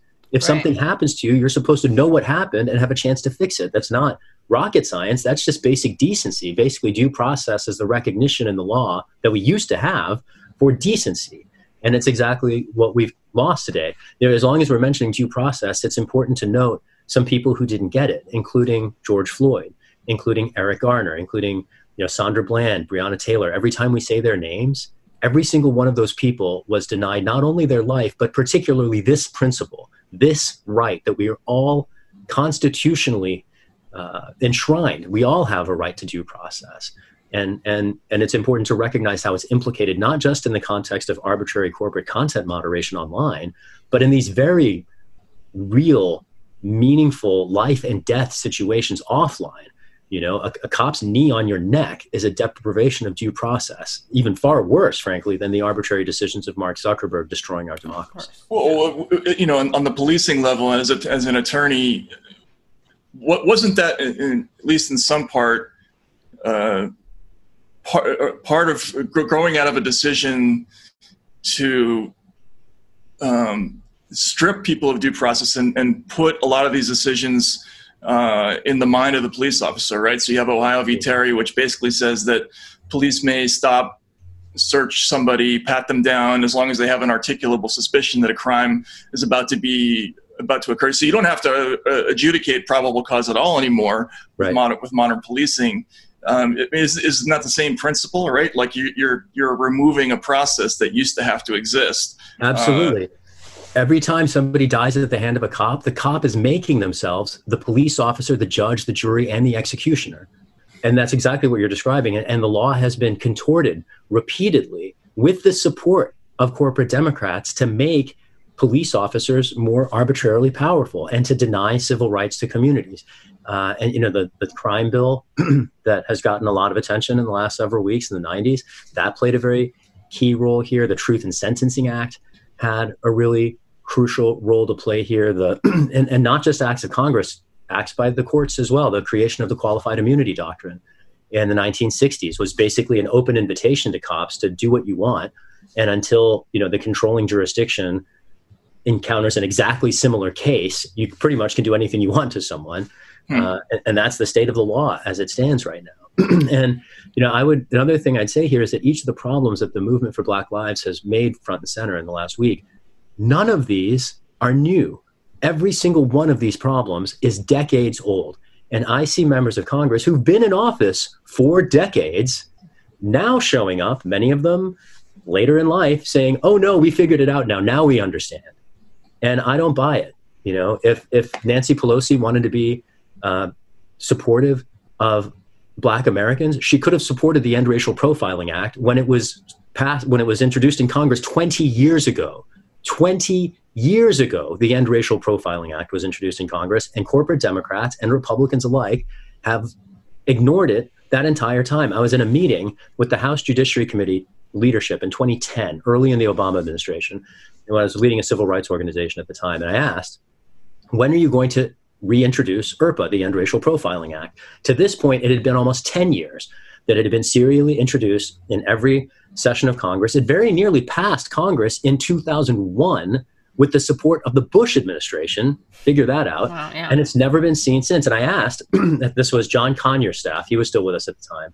And his staffer said in the meeting, it hasn't yet been introduced. We are waiting for the administration's support.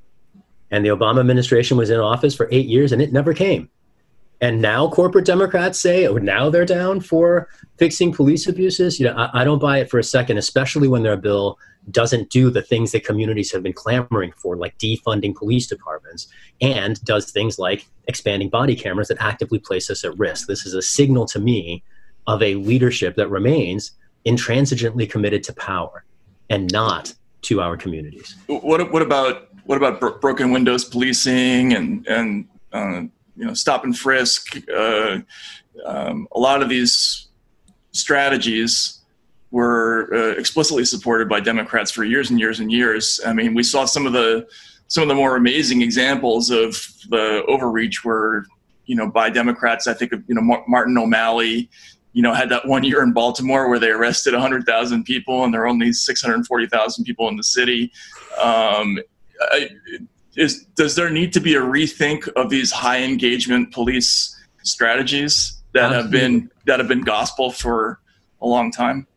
No question. Absolutely. And to, look back at the origin of broken windows policing, a lot of that theory came out of New York. And I think about Rudy Giuliani, and I particularly think about Michael Bloomberg. Yeah. And it's interesting that a racist Republican mayor who promoted so many of these vicious programs was openly embraced by the Democratic leadership to be the president of the United States. And that to me is part and parcel of the problem. When we have Democrats embracing even unrepentant GOP figures who unapologetically, well, I guess to his credit, I suppose Bloomberg eventually apologized, but an apology after years of preying on your communities. It was a pretty bad one too. Right. I mean, it's not only is it bad, but it's so cravenly convenient. Too. Right. Yeah. You can't accept convenient apologies. I mean, Nancy Pelosi kneeling in Congress after 30 years of viciously assaulting Black communities. Similarly, I think I have a similar feeling towards. But broken windows policing is to privilege order above human dignity, and it doesn't make sense. Police should be, to the extent we have any role for any kind of law enforcement, their role should be strictly limited to preventing violence and keeping people safe, not protecting property, not policing quality of life or what people like. Broken windows policing is the idea that you should prosecute even minor infractions to the most vicious degree possible, because according to the proponents of broken windows policing, if they catch you, urinating in a public park, bust you now so that you don't murder someone next week. Yeah. Well, another interesting principle of broken windows is that I actually think it's based on parts of it makes sense, but they're totally like perverted, because one of the principles, right, is like if you see a broken window, right, that's what comes from that, like a broken window, a car window, or I don't know if it's which kind. Zimbardo, yeah. So, right, if you see that, then you are going to be more likely to like destroy your community or property. But of course, even if that's true, even if they're like physical evidence of destruction or lack of upkeep encourages some kind of behavior or neglect, you don't fix that through policing. Like there's so many community ways there's so many things you could fund, ranging from education to healthcare to like garden, like environmental things that actually would address that without creating more of the very thing that you're trying to root out. Yes, and that's precisely what our communities have been clamoring for years, are real solutions to our needs, right? And one of the challenges, and like so many things to say here, but one of the challenges that we encounter in communities that are over-policed is the fact that there aren't as many economic opportunities in many of these neighborhoods as there are in others. So what could we do? We could inject stimulus into those neighborhoods. But what have we done instead? We've doubled down on policing instead. Another piece to note here, the sources and the origins of militarized policing in the United States have generally gone unnoticed, even in the last few weeks, in the face of the movement's uprising.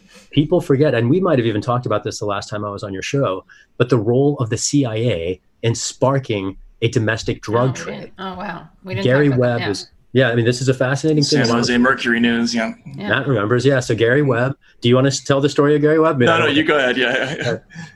So Gary Webb, investigative reporter at the San Jose Mercury News, he writes a book, Dark Alliance, and he writes this incendiary series of reports that during his life are repudiated by his employers and the publications he works for. He's posthumously vindicated when the CIA Inspector General admits in the late 90s that everything he said was true. And what Gary Webb documented before dying of a suicide involving 2 gunshot wounds to the head. I mean, I think most people, will, if they're going to kill themselves, will shoot themselves twice. I mean, how else are you going to do it? Right? Especially people with the work ethic like Gary Webb. God, it's such a, I mean, I can't even, I did just laugh about it. It's horrifying. Well, we laugh instead of crying because, it is really horrifying to consider what he uncovered. And it was a conspiracy to the highest levels of our government in which the CIA basically ran crack cocaine into LA and Miami to fund its rogue human rights abuses and foreign policy in other countries. And the Iran-Contra scandal that we grappled with was mostly focused on the international aspect, but no one's grappled with the domestic aspect. Millions of Americans have been imprisoned in the last 20, 30 years for participating in an underground economy that the CIA created and has never been held accountable for, ever. Not once, in any way, no person, no budget, penalty. And in the years since then, the agency has compounded that era of human rights violations with more, not just torturing and murdering and raping detainees, not just engineering new forms of human rights abuses and remote assassinations of people, including U.S. citizens, halfway around the world without charge or trial, despite efforts by their families to vindicate their rights. I mean, it's heinous what the agency has gone on to do. But I just want to put a pin, particularly in the CIA's role in paramilitarizing police. U.S. cops were dying at the hands of narco-traffickers funded, trained, and equipped by the CIA. And instead of anyone at the agency paying a penalty, we jailed 2.5 million black people instead. Amazing. Yeah. Go ahead. Yeah. Well, just it's amazing also that the CIA, as like, you know, we often comment on this, they're so venerated by the MIC resistance as these protectors of democracy, our only chance against Trump. And, you know, Ronald Reagan is now praised by people in the resistance. And it's just a reminder of how like, absolutely, not to be corny, but it is one of the reminders of how important history is in like determining the present. To speak on that very directly, too, I mean, another aspect of this history, I glossed over this because I mentioned how we dealt with the international aspects of the CIA's repeated interventions in Latin America, only it turns out we didn't. I mean, we knew about them as a historical matter, but very much to your point, there have been at least three, arguably four, right-wing coups in Latin America in the last 2 years. Brazil, 2 in Venezuela, and 1 in Bolivia. Every single one of them fits a longstanding CIA pattern. Bolsonaro, the beneficiary of the coup in Brazil, spoke at the CIA headquarters. And they don't just invite any random person to come. It's not like you can walk up to the CIA headquarters and say, hey, I want to give a speech, right? What does that say to you? To me, it says a lot of circumstantial things that should be very indicative of suspicion that no one in Congress has done anything about. And it is striking to me that not only has the CIA engaged in dozens of military interventions to topple democratically elected governments in the past in order to extract resources for the corporate war machine, but at the moment, there is an active ecocide happening in Bolivia and Brazil. We're burning the Amazon, they're murdering indigenous leaders, and they seem to have done it, at least with tacit, if not active CIA support. And, you know, put this in the context of the recent coup, you know, the latest one in Venezuela that was foiled, the one that was just flatly incompetent, where the, you know. Remember, Matt, we called him OK Jordan? That's our term. Right, yes, yeah, exactly. Canadians with masculinity issues, sorry. Tweeting about his invasion plans. Yeah. I mean, it's like, you know, there's your OPSEC for you. But that's the character. I mean, if that's the kind of thing that we've been willing to put resources into and support, just imagine what else happens that doesn't get reported. And I've said before, and I'll say again, this president's worst acts, we don't even know about yet. Totally, yeah. The media, of course, is totally complicit in the coups in Bolivia. They're just now finally admitting that they like peddled lies, and you know, all these people who are wringing their hands. Oh, I don't know, it's complicated by Evo Morales, when it actually wasn't complicated. Not complicated and at all. The other thing that is worth noting, I think, is how much the term conspiracy theorist has been weaponized, so that the things that you said that are totally true and documented, you will be smeared as a conspiracy theorist and compared to Donald Trump. And there's a lot of that, like the equating of people who talk about things that are just underexposed, equating that with right-wing, you know, like Alex Jones stuff. Well, I mean, I guess the question I had was, everybody in America right now is having this massive rethink of how we do policing in this country. Why don't we also have a rethink of the whole democracy promotion concept, which is basically an archetype that we promote everywhere where the United States has a presence all around the world. We heavily fund, we usually place a bet on some typically anti-democratic force in some country. We back them with military support, with money, with intellectual support from think tanks, intelligence training, all these things. I mean, it's as big an issue as policing, and certainly has a footprint that's around the world much bigger. Shouldn't this be something people are discussing also? Absolutely. In fact, and we are very much discussing it. You know, we've said defund the police and next the Pentagon. The Pentagon and police are very analogous functions. We call the Pentagon the Department of Defense, just like we lie about police officers protecting and serving. Police officers protect and serve as much as the Pentagon defends us, which is to say it's not about defense and it's not about protecting or serving. This is about extending U.S. economic and effectively imperial interests into other countries. We have U.S. military bases around the world in almost 100 countries. And they tell us we don't have money for Medicare for all? Something here doesn't add up. And I think if anybody is independent enough of the corporate political parties to look at that through a prism of what makes common sense, of course we have the money for Medicare for all. Corporate Democrats and Republicans would simply rather waste it on missiles, bombs, and aircraft carriers. And I'm pretty sure that the American people, particularly in the age of a contagious pandemic, when hundreds of thousands of Americans are dying alone, struggling for breath, that we need doctors and medicine and PPE more than we need aircraft carriers. And that is a failure of not just the Republicans, but the corporate Democrats too. And this elevation of security to obscure and preclude the satisfaction of our other needs is not just a disqualification of their political leadership, but I'm going to go back to Katie's point about history here. None of this is new. We were warned about this in no uncertain terms on national television by a sitting US president in 1961. Dwight Eisenhower told us explicitly, I had to create this complicated system of industries to support the military in order to fight the Nazis, and it is coming for your rights. He said it. He said it will destroy democracy in America unless you are knowledgeable and alert. And in the years since then, we haven't been knowledgeable.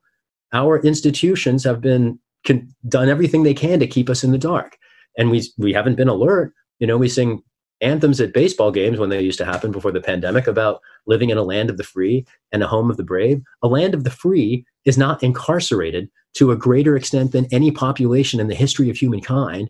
And a brave people doesn't accept lawmakers who pass laws like this that drive us into prisons by the millions. One part of history that is new is the coronavirus, though. What are some of the civil liberties challenges of this situation?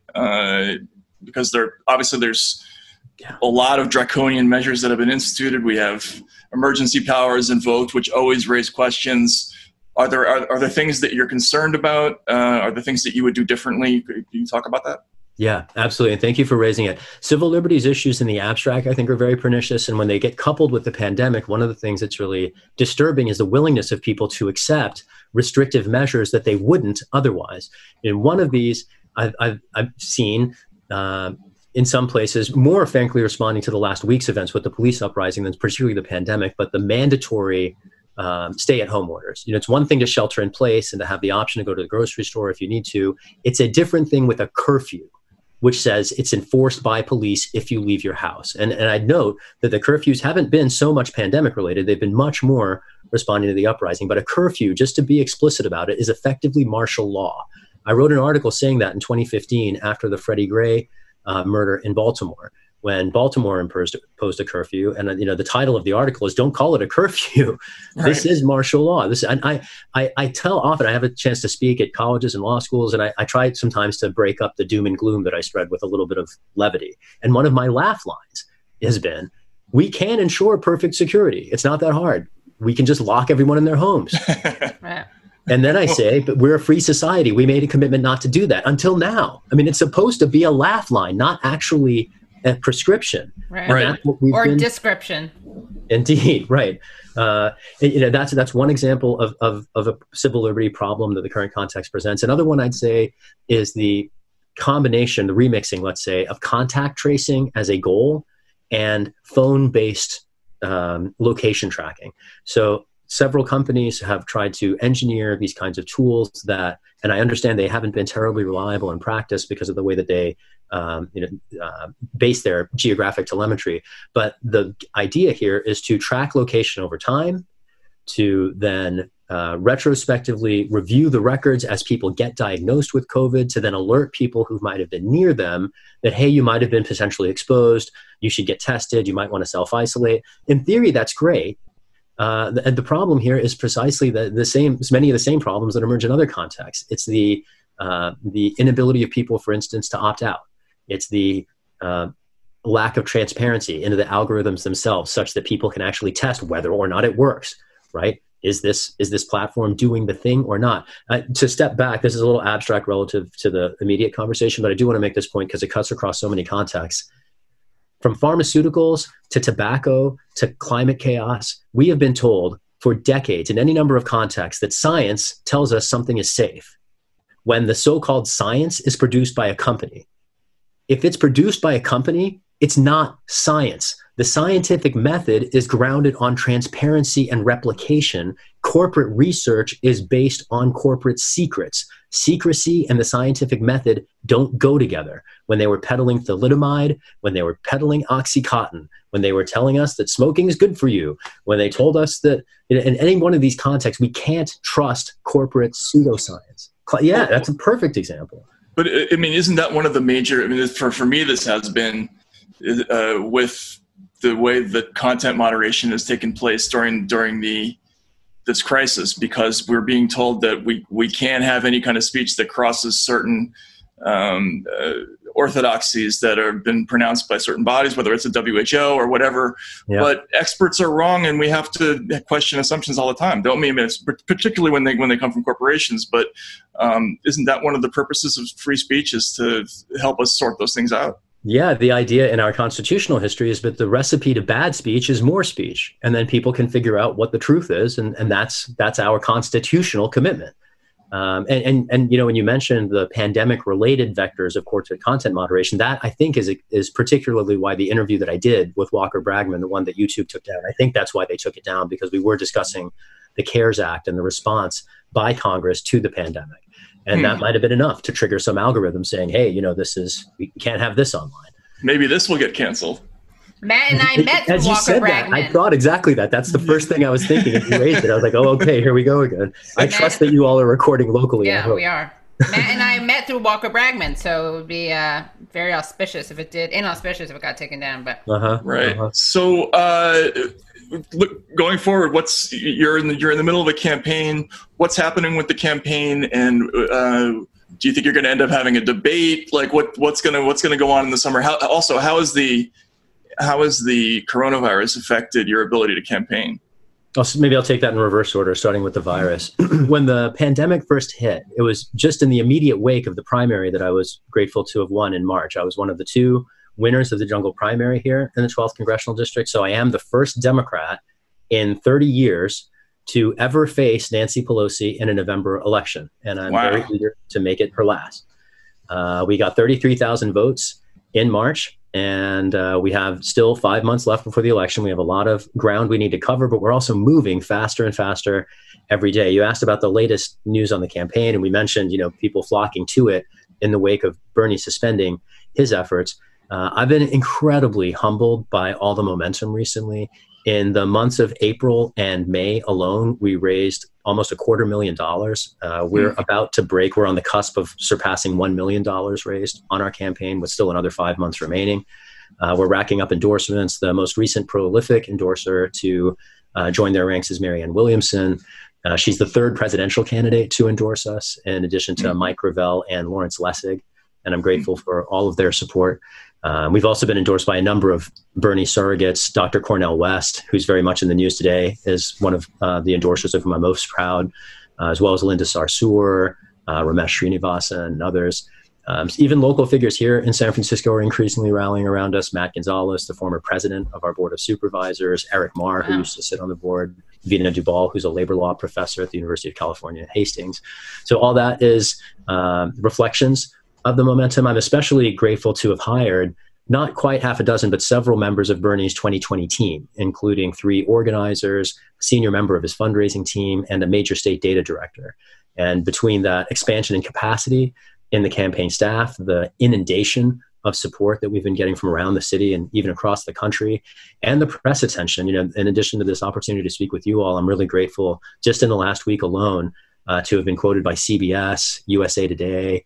And the word is getting out that we don't have to settle for this co-opted corporate leadership anymore. Well, just the last thing for me is, what is the future of this Sanders-style movement now that his campaign is no longer? I mean, for so long that was the organizing principle of, or the organizing sort of news narrative that kept people coming together. Now that he's kind of stepped off the scene and probably won't be running for anything in the future, where does the movement go from here? And are there any lessons to be learned from what happened with this primary season? Great questions. And I want to depict somewhat an irony here in that I'm moving in some respects in opposite direction from the way the movement is in precisely this respect. And I'll try to bridge this with the part of your last question that I didn't frankly answer around how the pandemic has affected us, because it connects to this. So when the pandemic hit, it meant that we couldn't knock on doors anymore, which was the centerpiece of our canvassing strategy. We couldn't do events like the happy hours and the volunteer mixers and the meetings with different groups and the town halls and the teach-ins. We couldn't do any of that. So it's really forced us onto the phone. So our campaign voter outreach program is almost entirely phone banking at the moment. And that was a big part of Bernie's effort, right? I come to this race having been a direct action organizer for 20 years. And I see that the movement's trajectory, while many people might have come to our activism through the inspiring lens of a presidential campaign with 50 years of receipts showing up for the interests of American people, I think more and more people are getting outside and beyond electoral politics to recognize all the other ways that they can affect change. And so I think the movement from here goes to some extent back to where I started, which is to say beyond politics. We can't pretend that voting or electing people is enough. Issue-based activism, connecting with our neighbors, projects, whether they're mutual aid projects, whether they're advocacy projects. I've coached dozens of coalitions over my time as an advocate to lobbying at their local, state, and federal level of their policymakers to see their concerns, particularly around policing and surveillance, seen into policy. That's something that anybody can do. That doesn't take expertise. All you need is someone who represents you. And here's the fact, one of the glories of our democracy is everyone here is represented not just by one person. You have 2 senators, you have a federal rep, you have a state rep, you probably have a state senator, you probably have county officials, you have local officials who represent you. You have a plethora of targets. And if you approach them individually, it might frankly not be very influential, but if you approach them in groups, right? I mean, my lesson 1 to any disaffected Bernie activist or anyone else is find 6 people in your neighborhood, write a letter together, co-sign it, send it to your mayor, send it to every person on your city council, and in it, say everything you want them to do. And if it comes from an organized group of people who co-sign a letter, the reason that's powerful is that when the office holder receives it, an individual letter they can pass off to a staffer and say, hey, write this person a form letter and say we got their letter. And that's usually what happens. But when it's a group, there's a carrot and a stick. The carrot is play nice with our group and you might have our support. The stick is ignore us and we're going to replace you. And you can make that explicit. That's what I'm doing. I'm making it explicit. Nancy Pelosi has ignored the American people for 30 years and we're here to replace her. You can say that to anybody who represents you, and you can say it in concert with your neighbors.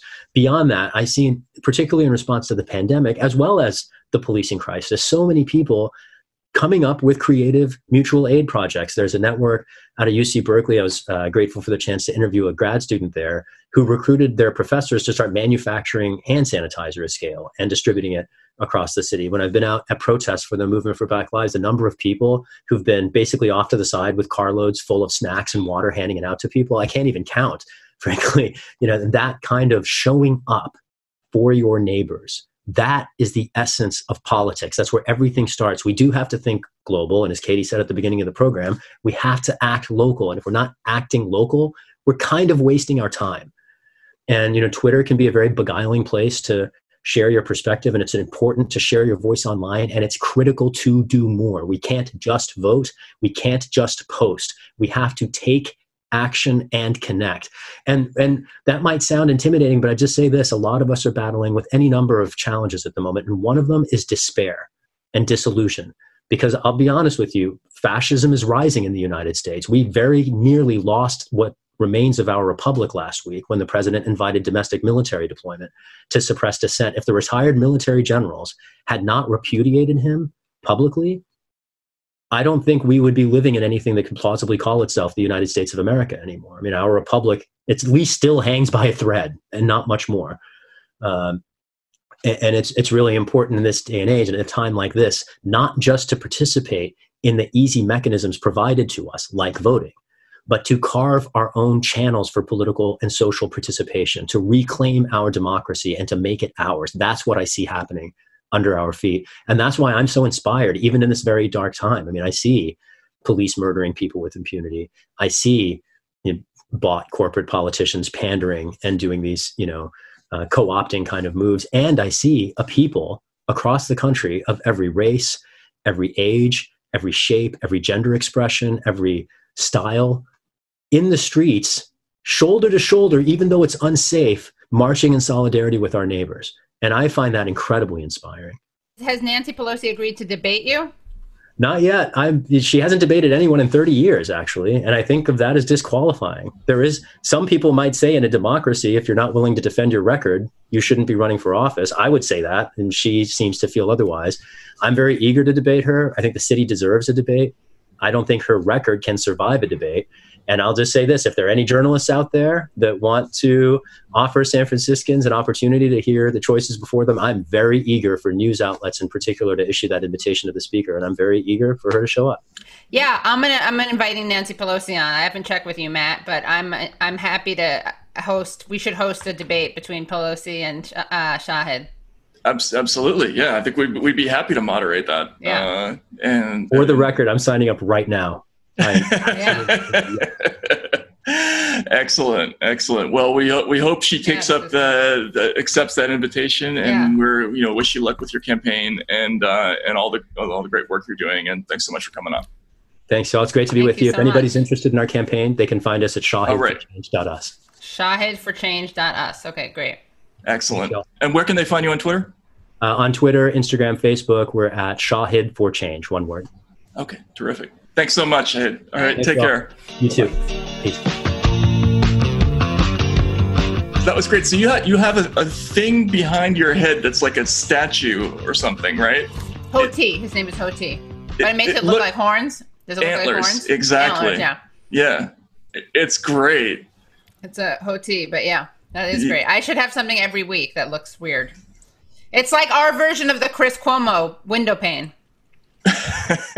Yeah, something growing out of your head each week. But that was great. That was great. Yeah, he was great. He's really interesting. And what's interesting about him is I think he's probably both more radical than a lot of Democrats, but he's not. He's also in defiance of some trends. I think he's got the traditional civil libertarian streak from his experience as a defense attorney and all that stuff. That is interesting. It kind of retains a little bit of old liberal tradition, which is interesting. So on that note, listen to us. Don't listen to the Axe Files. The Axe Files. I mean, how are you going to listen to something called the Axe Files? I don't know. If you have no self-respect at all, I can understand it. Does he? Yeah. I hope he pays. I hope he has to pay the X Files for that. But listen to us instead. Suppress their traffic and tune into us next week. Yeah.